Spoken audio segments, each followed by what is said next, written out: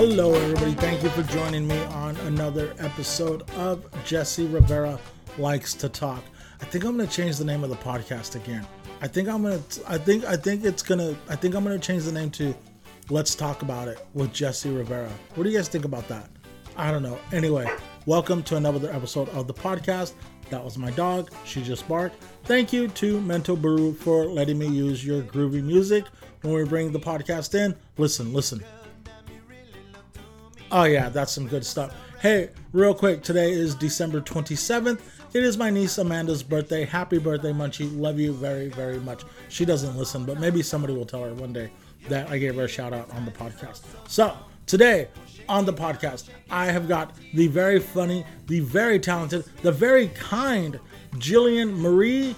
I first noticed her at the open mics when the pandemic subsided for a bit. I know that the pandemic is like back in full force, but if you're vaxxed, if you're boosted, if you're being careful, it's not as bad as like if you're not vaxxed and if you're not being careful. So, anyway, Jillian Marie, I noticed her when everything reopened, and she was very funny, very kind, and I told her she never got on my nerves. And but then I noticed that she also does art. She's an artist. She paints. And I thought that was super interesting. So once I knew that she did more than just comedy, then I definitely knew that I wanted to talk to her. So she came over a couple of weeks ago and we sat down and we had ourselves a lovely conversation. It's a great talk, and she really gets into just a lot about her comedy, her art, and the things that she does and the things that we should all do, because I know that I work on it too, just like work on our mental health and try to stay like in a good, clean, clear state of mind. It's not always hard. It's not always easy to do. So, real quick, how was your Christmas? Did you get to spend it with the ones you love? I went to Bakersfield for a couple of days and it was nice. Got a little bit of rain on the way down there. And there was no rain at all while I was there. Well, there was rain, but it was like when I was asleep. So then drove back yesterday, and now I'm back in Sacramento, and I will spend New Year's here. So that was me. That was the holidays. I am not tired of tamales yet. I will have tamales probably every other day until New Year's Day. Then on New Year's Day, I think I'm going to ease up on the tamales for a little while because... not because of how I feel, but because of what the scale told me when I got off of it this morning. Okay? The scale beeped like 2 times saying that's too many tamales yesterday. So, but I had tamales for breakfast this morning, along with a slice of leftover Chicago Fire pizza. So, anyway, enough about tamales, enough about pizza, enough about me. Let's get to the podcast. This is Sacramento comic, Sacramento artist, inhabitant of the world, Jillian Marie. Please enjoy. Thanks. Bye.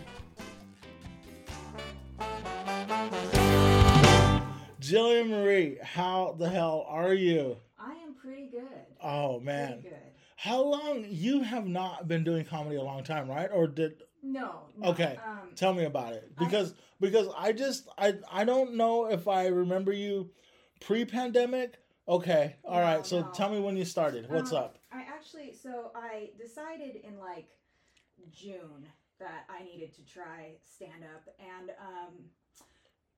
at the time I still struggled to like get out of the house. I have a history of agoraphobia, and so I was trying to get myself to go to an open mic, but that was just too terrifying. So I actually signed up for the stand-up class at Comedy Spot. Nice. And so I did that with Melissa McGillicuddy. Oh, love them. It was so much fun. I'm sure you know Graciela Hamilton. And, yes. Isabel Sailing were in my class, and we had a lot of fun. And they convinced me to get to my first open mic. I think Graciela did the push, and and that was the first mic I think that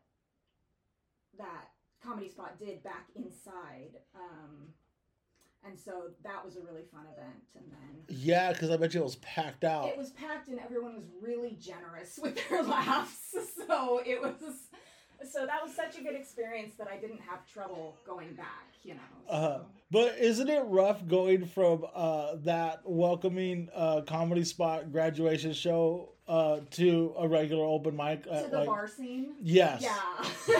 That's, for a couple months, you know, people had warned me that it wasn't all sunshine and butterflies, especially at the bars. And so for a couple months, I just did the Tuesday night at Comedy Spot, just till I felt comfortable on stage. Fair. And then I think the first one I did outside of that was at Luna's. So that's also a great, fun environment that's mostly other comics. And it is, yeah. Really nice. But yeah, then I went to Scoreboard, and that was when it was just like, wow, that's different. The open mic at Scoreboard, man, it like, I got to give it up to the Do the Work guys, because they have created... I didn't know what to call it. It's pandemonium. Oh, yeah. It's everything that those wrestling guys love. Yeah. And but it's not for me. I enjoy going to Scoreboard. First of all, it's like 2 blocks from my house, which is ideal. Yeah. But also, you know, the first couple of weeks I was like, it is rough in here. But then as soon as you get to know everybody, and it's a little bit easier. I love doing circles inside of Scoreboard. Like I'll walk in and I'll see how the list is going, and I walk by, I see who's performing, and then I go over into the corners, and there's always like those little clusters of people. So I love taking laps at Scoreboard. Yeah, for sure. And what I really liked was it was a completely different set of people. I mean, there's overlap, but from the Midtown kind of group. And yes. So, I don't know, doing both the bar scene and the Midtown mics has let me meet so many different people, I feel like. Mm-hmm. I want to say that the first time I saw you was at Vince's. Is that? It could have been. It could have been? I haven't done Vince's in a while, but for several weeks I went every week. So. Okay, yeah. And then where'd I see this year? I went right after you, right? At Kelly's. At Kelly's open mic. At Firefly. Man, what a great debut open mic, right? Yeah. How early did you get there, and how overwhelmed with you with how many people were there? I got there at 6:30 because that's what she said was when we were going to sign up, and I feel like it was already fairly packed. Yeah, same, because I get off work at 6, and it's like right around the corner from me, and I was like, oh, I got plenty of time to get there. I even thought about like grabbing some food and then heading over there, but I was like, oh, I'll just eat there. They have food, but man, I don't think the wait staff was ready for us. Like it was like, I think I was talking to Sarah Dutcher last night, and she said that when she got there was like 30 comics on the list. And and I think she got there like 5 minutes after I did. Yeah, Must have been the same time you got there as well. Yeah, it was, but it was a lot of fun. Everyone was having a great time. I really think her son Ryan, I've seen Ryan do improv a lot, and he's freaking phenomenal. And I'm always interested to see what these what the crossovers are gonna bring, and he did not disappoint. Oh yeah, I'd seen him at Comedy Spot do the majority of the set he did there, but he did some new stuff too, and yeah, he's just fun to watch. I feel like even if he didn't have good jokes, and he does, he's just got the presence and the performance to entertain you. Yes, that's very true. You said that it took you a while to get out there and do comedy. Was it something that was mulling around in your head for months or for years? The idea of actually doing it was in my head for months, but like a joke I made when I started the comedy class was I've been doing stand-up comedy almost my whole life, but only in the shower, you know? Because I do kind of, everyone does their best thinking in the shower, and I do my best storytelling in the shower. And so just recapping my life and trying to make it funnier than it really is. So I've always kind of had the urge to do it, and when I tell stories to my friends, I interject jokes that I've planned before I tell the story, right? Like I come with material. Uh-huh. So When you're doing stand up in the shower, do you take the shower head off the wall and do you? I do not, because I don't like to be cold, so I need it coming down. Okay, But okay. a shampoo bottle maybe. Oh, all right. So you're a prop comic. Prop comic, yeah. Yeah, no, I don't have the coordination to be a prop comic. Yeah. I drop the shampoo bottle immediately. Okay, all right. So after months of performing in the shower, now was this something that came to you during the pandemic? And so like during the pandemic, you're like, well, I would go, but I mean, there's a pandemic. Kind of.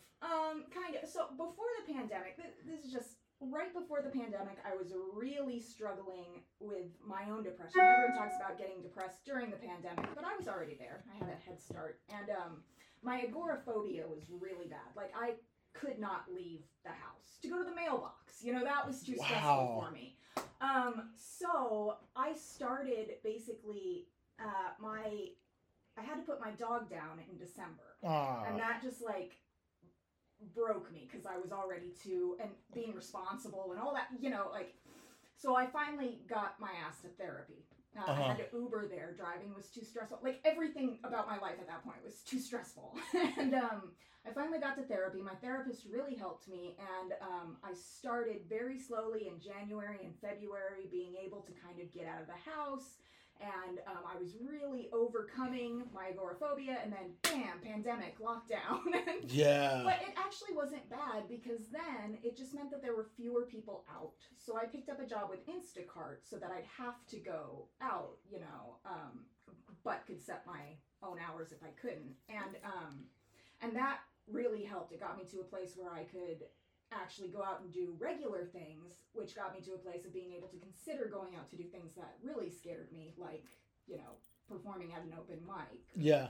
You know, I have a lot of friends that like gigs like Instacart and like Uber and Lyft. Really, I mean, these are friends that like are great people, but like working a 9 to 5 just isn't in their wheelhouse. Yeah.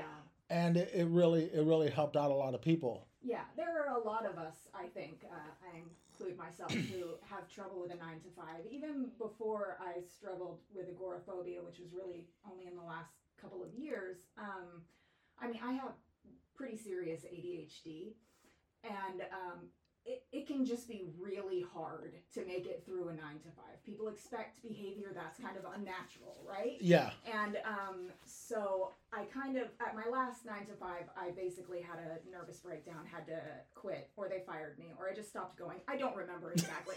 It was a bad time for me. And so now I'm trying to kind of like figure out how to contribute to my to my household without losing my mind. So what do you think triggered the agora? I mean, I know what agoraphobia is, right? Because just I've heard about it and I've read about it, and I love the movie Ed Wood. And but what triggers it, or what is it? Where does it stem from? Have you understood that yet, or? So there are a lot of different triggers. For me personally, I think it was just kind of autistic ADHD burnout, which is just people with neurodivergence, because I have autism as well. We have to mask kind of all day, mask our autistic traits. It's not something we do intentionally. It's something we're kind of trained to do from birth, but it involves a lot of mental power, right? So your brain is working really hard to act like you're normal all day, as well as working to do the work that you have to do, and it's like emotionally and physically exhausting. Draining, right? And because I didn't know at the time, I knew I had ADHD, but nobody explained to me what that really causes. It was just like, this is a do bad in school thing. Here's a pill. It make you do good in school. Everything's fixed, right? And that's not really the case. And then my autism was undiagnosed. So I didn't realize I was working harder. So I just kept pushing myself more and more, right? And then also I was commuting from Livermore to South San Francisco, which is like a hour and a half in good traffic. Wow. So it was too much for me. And I just kind of slowly started losing it, and I started having these panic attacks, just like on the road to work, or like I would be afraid I wouldn't get enough sleep, and then I'd have panic attacks in bed. And so I think it was just leaving the house, any kind of small stress after these panic attacks started would set me off into another panic attack. Mm-hmm. And so eventually you're just afraid to leave the house because you're going to have a panic you're attack. You're going to have a panic attack, and it's going to be very uncomfortable, and you're not going to be sure how to get home, and so. Yeah.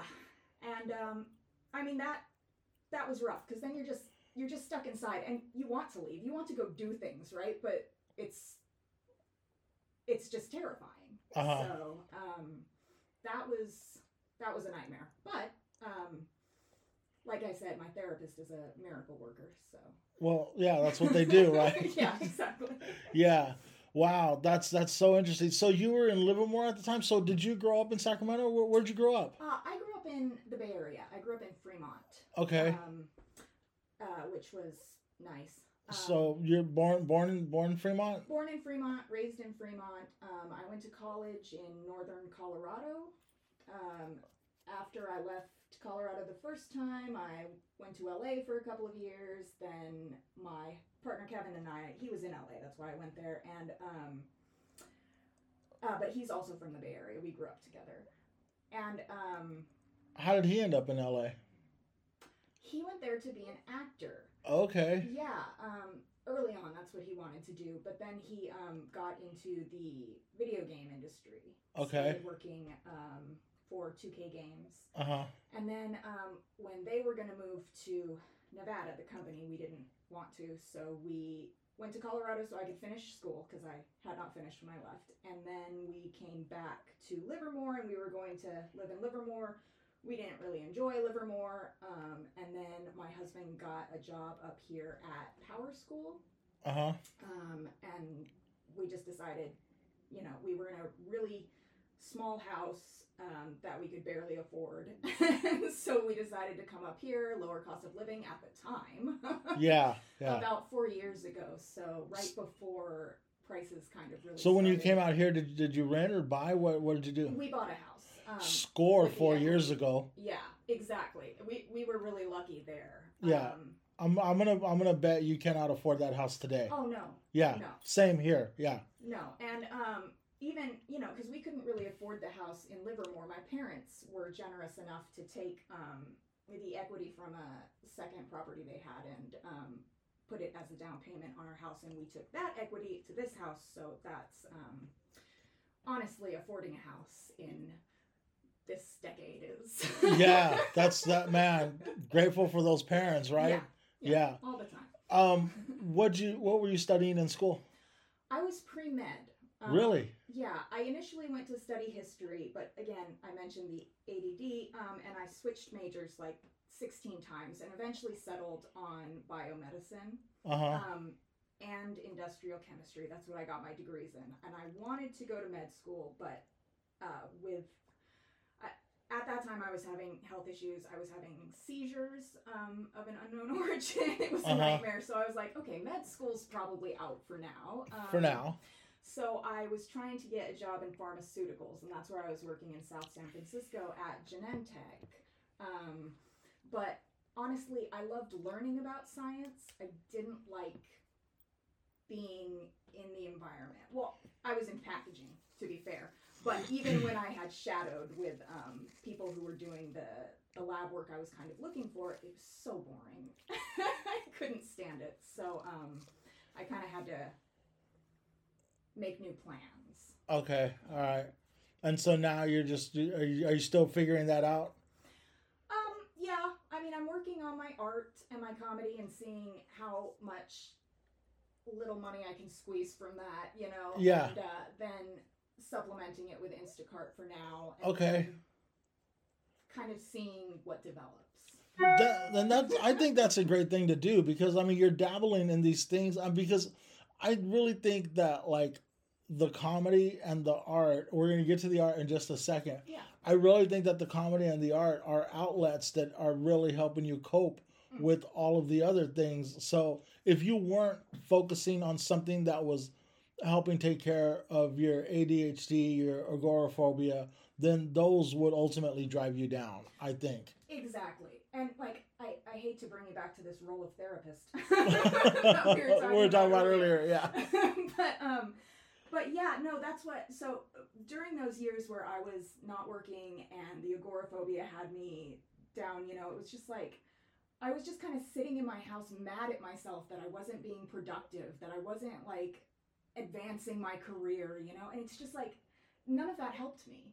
Being angry about that, being disappointed at myself, none of that helped me. What helped me was focusing on what I did enjoy and starting to do that just for myself, and then kind of branching out towards how can I make this work for me. Right. So that's what I'm really focusing on now. Man, that's so good.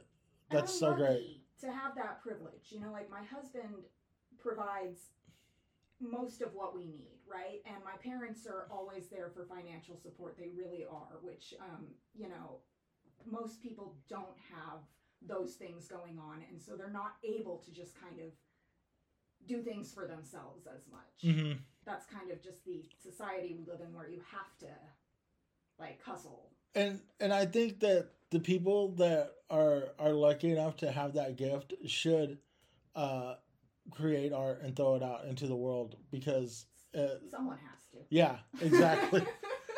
So you're a new comic, and there's so many of us new comics, you know, that like I'm always like kind of like looking for interesting people to talk to on my podcast, right? So the fact that you're a new comic, I was like, there's so many new comics. You know, but then I saw that there was like, and I don't even know how I came across it, but somebody's feed, somehow I saw that there was an art exhibit at Stab Comedy, and I was like, oh, that's cool. Stab's like putting somebody's art up. And so I took a look, and I was like, is this that bald girl? Yeah. That was interesting, because Skip asked me to be in a show of hers that night, and then when she was looking over my Instagram, she saw my art, and she suggested the show at Stab, and I guess Jesse had been interested in doing something like that for a while, so I'm like, oh, okay. I had never done an art show, because like I'm just getting to the point in my art where I feel like I need to kind of market it out, and I hadn't really gotten to do that yet, and so that was, I mean, it was a lot of fun. It was nice to have people come and see my art. It was nice to have them compliment my art. It was nice to have them buy my art. All those things were very nice. Yeah. And did you, when Skip or Jesse approached you, did you have enough art ready to go? I did. You did? I did, yeah. Because I during the pandemic, I just popped out art. I mean, you know, because what else were we all doing? Mm-hmm. And there was all that, like we talked about earlier, just the mental toll it was taking, being away from people. You know, the first few weeks of the pandemic, it was great, right? Because we were all like, we're in this together. We're doing something for everyone. And then the next couple of weeks, it's like, when is this going to end? Yeah. Yeah. It was rough. And so how long have you been doing art? I've been specifically painting for about 2.5 years. Mm-hmm. Before that, I was doing furniture refinishing for a little bit, and that's nice. kind of how I moved into acrylic painting. Because I was looking to do hand-painted details on furniture, and I've been looking into pour painting for a tabletop I wanted to do, and so I started with pour painting, and then I went to just painting with acrylics, and I just really enjoyed it. So. Yeah, I really enjoyed. So I hadn't seen the pour paintings until last night. I was looking at all the other stuff, and I was really digging all your other. Well, how would you describe not the pour paintings, but the figures or the figurines of that you have up there? I kind of see a recurring theme, but I don't know how to describe it. Yeah. So the figures, if we're talking about particularly the ones I have at Stab. Yeah, the ones you have at Stab right now. I have, so the first ones, the ones on top, the large, swirly kind of figures, just made with line segments. I call them swirly girls. And that was really just something I was doing to kind of practice when I started. I was like, I'm going to focus on one of the elements of art a day or something. And then when I was doing line, I kind of created this image and I was like, oh, that's really cool. And I just kept doing it over and over again. I love those, but they're like kind of my first foray into art, and I don't think they really have captured like what I'm trying to do. Mm-hmm. And then you see the other ones below them, the pinups, the monster pinups. Oh yeah. Where the monsters are peeling their human skin off. That I think gets more into what most of my paintings are now, and that's kind of focusing on contrast.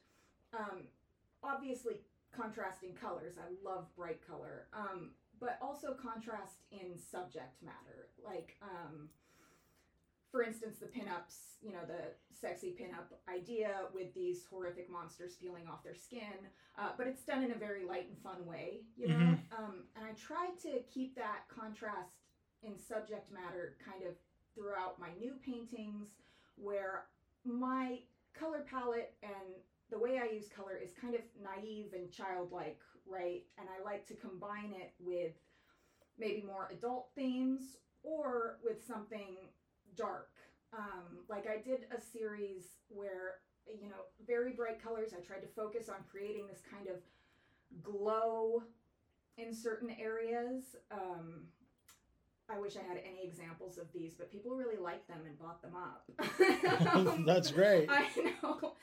But like where I would contrast it with like a city scene, and it's basically just trying to just portray, that it's Valentine's Day, it's 0 degrees out, there are homeless people on the streets, and then I had kind of smoke rising up to create these large hearts. And it's so just kind of contrasting the naive, childlike color palette with these kind of darker topics. Okay, and that's kind of like where you're going now? That's Yeah, that's a lot of what I like. Right now I'm focusing on bright colors. I've got a little series I'm doing. I do everything in a series because when I have one idea, it never comes out exactly how I want, so I have to keep at it. Have you hit a point, or have you noticed anything in the evolution of your art, of where comedy is starting to like what you're seeing at open mics, what you're seeing at shows, those feelings and those emotions, where that is starting to come through onto the palette now? Yeah, a little bit. It gives me idea. It hasn't come down onto my canvases yet, but okay. In my list of notes, just kind of ideas for things that are kind of more absurdist, because that's what comedy is. It's finding absurdism in everyday life, or a lot of comedy. Okay. Observational comedy, at least. Mm-hmm. And so that they do kind of reflect each other. It's more so right now that my comedy kind of reflects my art, but I'm trying to kind of find creative ways to where the art reflects the comedy. Right. That's dope. Yeah. Did you study art at all, or is this self-taught? You said you learned lines, and you like art. Was this like something where like you always had like a pen and a notepad and you were sketching, and then you're like, let me read a book, let me take a course, let me watch a YouTube video? No, I'm a doodler. I've always been a doodler. Yeah. But like nothing that anyone would want to look at, especially not my teachers, who are always writing mean comments about my doodles and my assignments. You turn in assignments with doodles on them? Oh yeah. It's impossible for me not to. Like I can't sit still. It's not something I'm good at, especially when I was a kid. But I wasn't really. I'm one of those people who, I'm a perfectionist. To the point where if I get into something and I'm not great at it right away, I'm just kind of like, man, fuck this. It's not for me. Yeah, this is stupid. And so whenever my parents would encourage like art classes or something, because I've always been creative, I'd go, I'd draw. It wouldn't be as nice as what's her name's next to me, and I'd be like, fuck this. You wanted to be the best in class. Well, I needed to. That's how I measured my worth as a human being. Wow. And, I'm trying not to do that anymore. Where do you think that came from?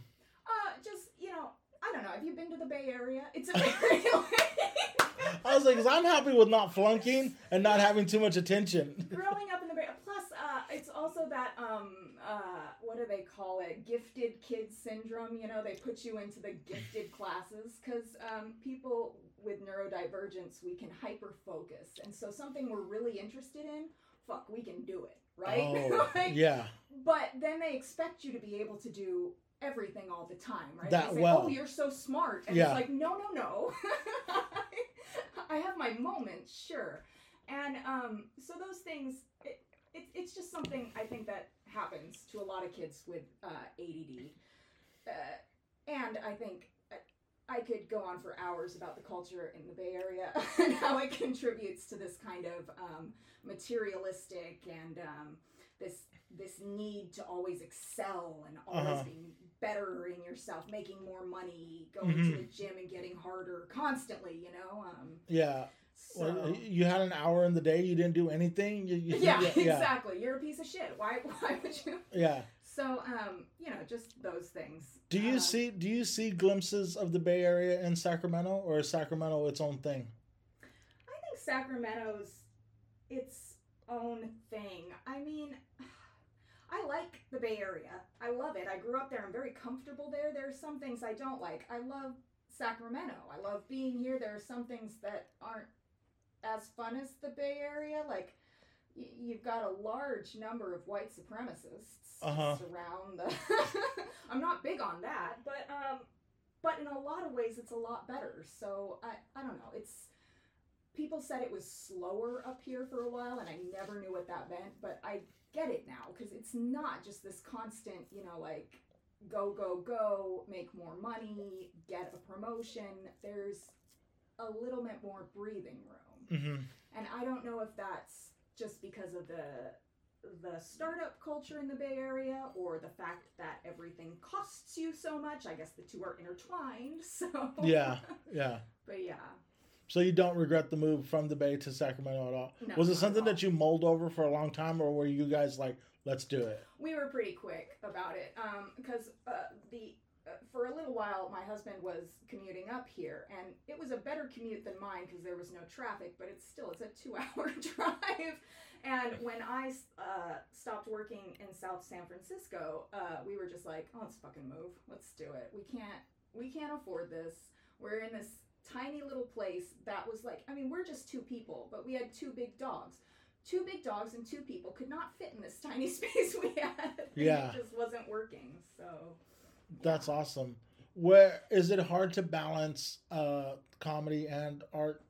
yeah, that's something I'm kind of pondering going into the new year, because both kind of making a career out of art or making a career out of comedy, I'm sure you know, involves going full bore into it, right? And so I kind of can only go half bore into either one right now if I keep them both up. So I am trying to find ways to kind of combine the two. Like when the pandemic started, I started this mystery draw along, which was just I would film myself drawing, and I would start with shapes and lines, so that the idea was that you couldn't know what I was drawing really until the end when you got the final details, right? And that was really fun, and I would make little jokes along the way, and the theme became Donald Trump in life-threatening predicaments. You know, like I would be drawing, they'd be all these shapes, and then suddenly it's Donald Trump on a broken raft surrounded by sharks in the ocean. Oh no. You know, and you know, somebody help. and it was fun, and I would make jokes, little like light jokes about whatever was going on in the news with him. But then it just got to the point where it's like, I can't spend this much of my life with Donald Trump. Yeah. It's making me angry. It's making me stressed out. And so I kind of gave up on that. And I'm thinking of bringing it back now, but without the Trump in predicaments theme.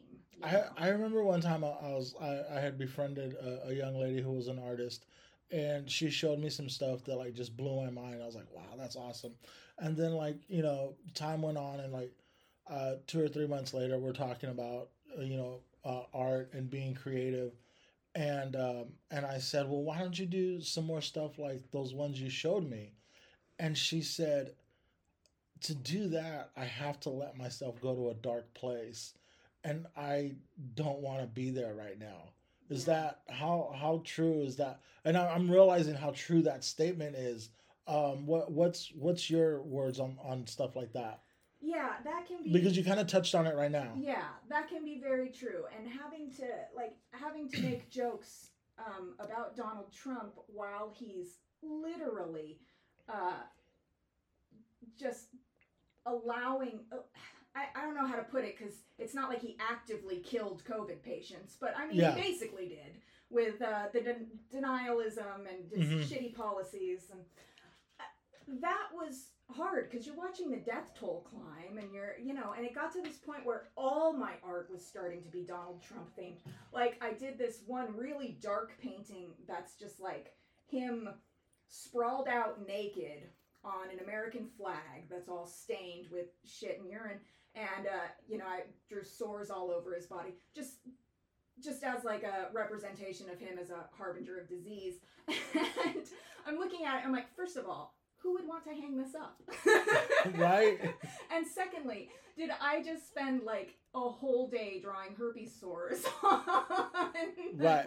on the president while raging at how angry I was, and it's just, But was it therapeutic to at least pass through that? yeah, oh yeah. It was therapeutic, but eventually, like my therapist says, you got to sit with your emotions, but at some point you're dwelling, you're ruminating, Yeah. you're not moving forward, you're keeping yourself in one place. Yeah, something that someone has told me about, like when I start to have like a panic attack or I start to have like anxiety, is to notice it, label it, and move on. Right. Yeah. So I think that once we figure out the labeling and moving on part, I think it really helps us in like just Yeah. being healthier mentally. Yeah, for sure. And that's why I think my art specifically is helpful for me, because I'm able to use such bright color palettes that really actually like create a sense of joy in me. And then whatever little societal ill I'm alluding to, or whatever emotion that might be negative that I'm alluding to, is kind of covered up by all these pretty colors, which is interesting as an artistic and an emotional concept in and of itself, right? The idea that a lot of us cover up our more intense emotions with kind of pretty colors or pretty things, and that when we are disturbed by the world, we're often comforted by pretty things. And I think, I don't know, there's some line about materialism in there, but I haven't quite worked it out. I think the best things in life are all things that we haven't quite worked out, but for some reason we keep going back to it because there's some kind of wonderment about it. Yeah. And we stare at it and we kind of get like the endorphins get going and the juices get going, and then we don't quite work it out, and then we move on. Yeah. If we worked these things out, we'd understand the meaning of life. And then we'd have to die. Then we'd have to die. Exactly. Right. Man, do you celebrate the holidays, or are you down with all the holiday cheer and all that? What's your view on that? Usually, I'm a huge Christmas fan. Okay. Decorator and everything. The last couple of years, Christmas. I love hate it because I love the decorations, I love the songs, I love putting up my tree and everything. I hate having to put everything away. Yes. I'm not big on socializing, so all the parties get to be too much. And so this year, and we did this last year too, and last year it was more out of necessity, right? Like we needed to spend the holidays apart. We just kind of are taking the holidays off.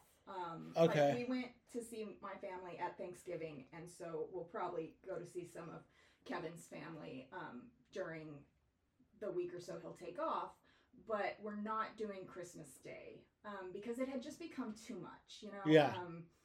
We would go to my mom's for her side of the family's Christmas on Christmas Eve, and then Christmas morning was with my dad's side of the family at my sister's house, and then Christmas afternoon Wait, no, I skipped one. Kevin's mom first thing in the morning. Yes. Then my sister's house, and then Kevin's dad in the evening. So 4 Christmases in a day and a half, and it was just like, this isn't enjoyable. Yeah. Like, I love seeing all these people, but we've got to spread this out. Yeah. That local Sacramento band, Hobo Johnson and the Lovemakers, they have a song where the kid is saying, "I just want one Christmas." All I want is one Christmas. Do you remember when we had one Christmas? My pajamas. Yeah. Do you remember when we had one Christmas? That's all I want is one Christmas. But yeah, I decorated my house this year, and I feel really good about it. It really put me in a good Christmassy mood. So now I'm looking forward to it, and it's been a fun time of year. Hey, are you ready for 5 easy questions? Yes. Are you nervous about them? You said you looked them over. I did look them over. I actually wrote out answers to them. I'm not going to read them. Do you want to grab your notes? No. That was just so I know what I'm going to try to pull them from memory. I have them written down, and I'm just like, let me see if I can do it. And I worry that even though they're my own 5 easy questions, I'll pull up my phone just in case you forget. Okay, in case I forget. They'll be there. Yeah. Thanks, I appreciate that. Jillian, what are you afraid of? Lots of things. As I said, I have anxiety, so everything. But particularly the men in power who are trying to pull us back to like a 1600s Puritan colony. That's scary. And climate change, obviously. Yeah. Like, I want to die before we're all fighting over the last of the fresh water. That's my goal in this climate. That's how I feel about climate control. Is like, I'm like, well, I'm gonna be gone for the worst of it. Like, I hope I'm gonna be gone for the worst of it. All right. Okay. Yeah, that's some scary shit. Who or what inspires you? So really, I take inspiration from art in kind of all formats. Like, if I could be, I'd be an all-medium artist. I'm always getting ideas for, like, oh, I should write a book about, or, like, I'm going to write this poem, or I would love to try glass blowing,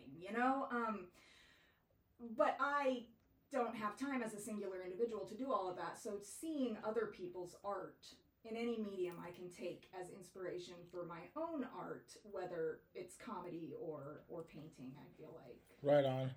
I feel that, yeah. I like this question because the first time I asked it, somebody like right away said this series of books. I was like, wow, I never thought about that.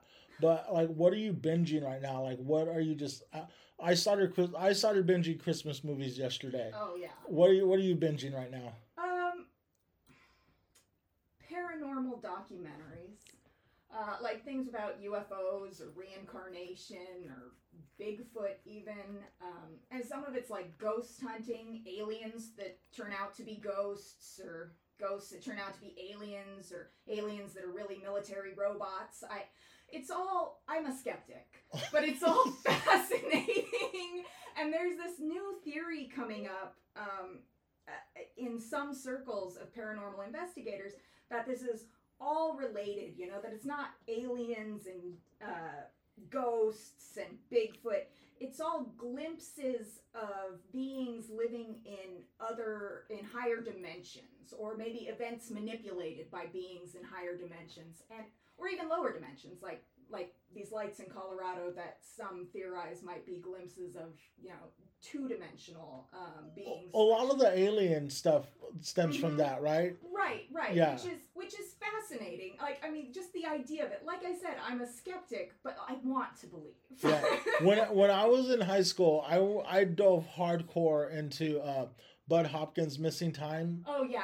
Yeah, and I was just like, anybody who would listen, I'd be like, no, because they abduct you at this point in time, but then when they put you back, they put you here, so you lost like 2 hours, and like before I know it, my friends are looking at me like, nah, man, we just want to get high. Like, yeah. I got really into UFO stuff in high school too, and then ghost hunting stuff early in my first marriage, which was not great. And when your life isn't great, you kind of want to think about other lives. So, so anyway, yeah, I've definitely picked this hobby up several times, and yet I've never had an experience, like that I can't explain. So I'm still a skeptic. Well, until... you've done so much like science and biology, right? Like it's probably you're like, no, there's a root cause to this. Yeah, and most of the time that root cause is fairly easy to find, and even if I can't find it, I kind of have faith that I could find one, which is bad in science. You shouldn't just have faith that you, but I know what I don't know, right? Okay.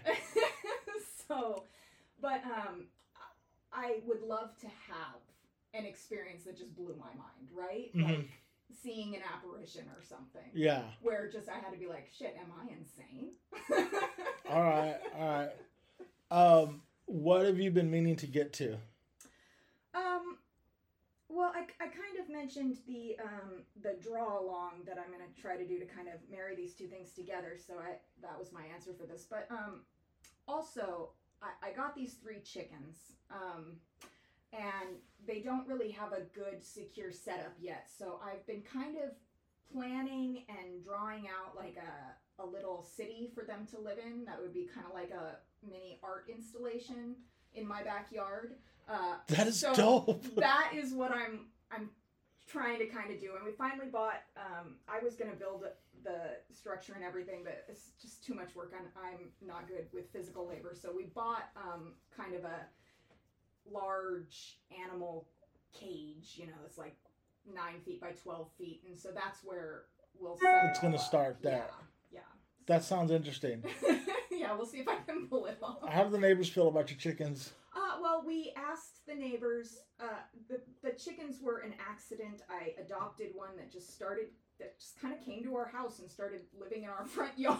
Uh-huh. And so we asked the neighbors. We said, we don't know a lot about chickens. If there's too much noise or they smell or anything, just let us know and we'll figure it out. Yeah. And so far, they haven't had any complaints. Man, what great neighbors you guys are. Yeah.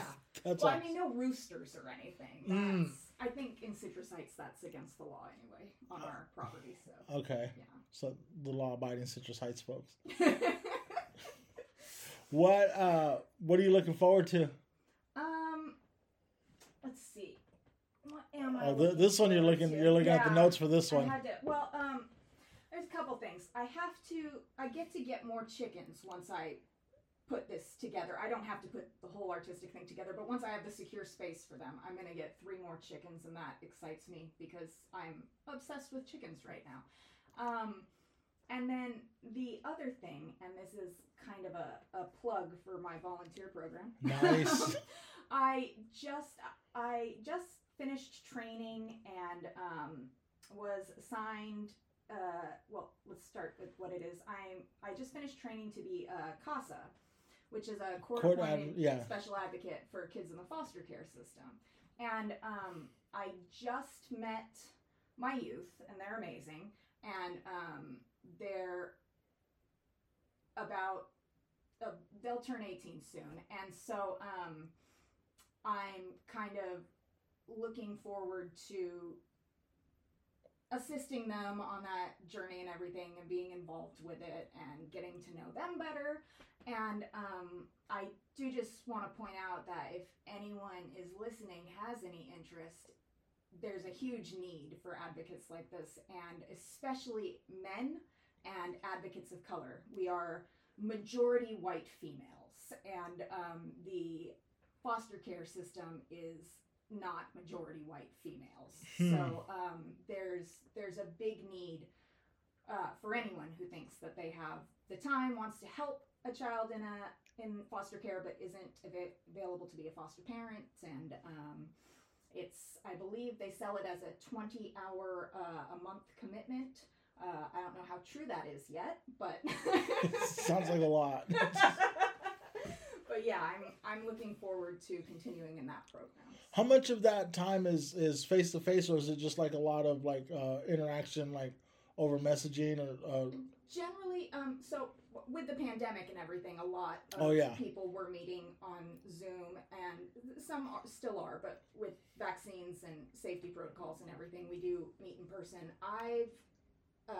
Generally, you meet with your youth once a week, it's supposed to be youth led. So if your youth isn't feeling it, you know, just give them some options. But that's the time you're spending together, and then the rest of the time is really just documenting your interactions with them so that you can provide a report to the court and provide your opinion and their opinion on what would be good for them going forward.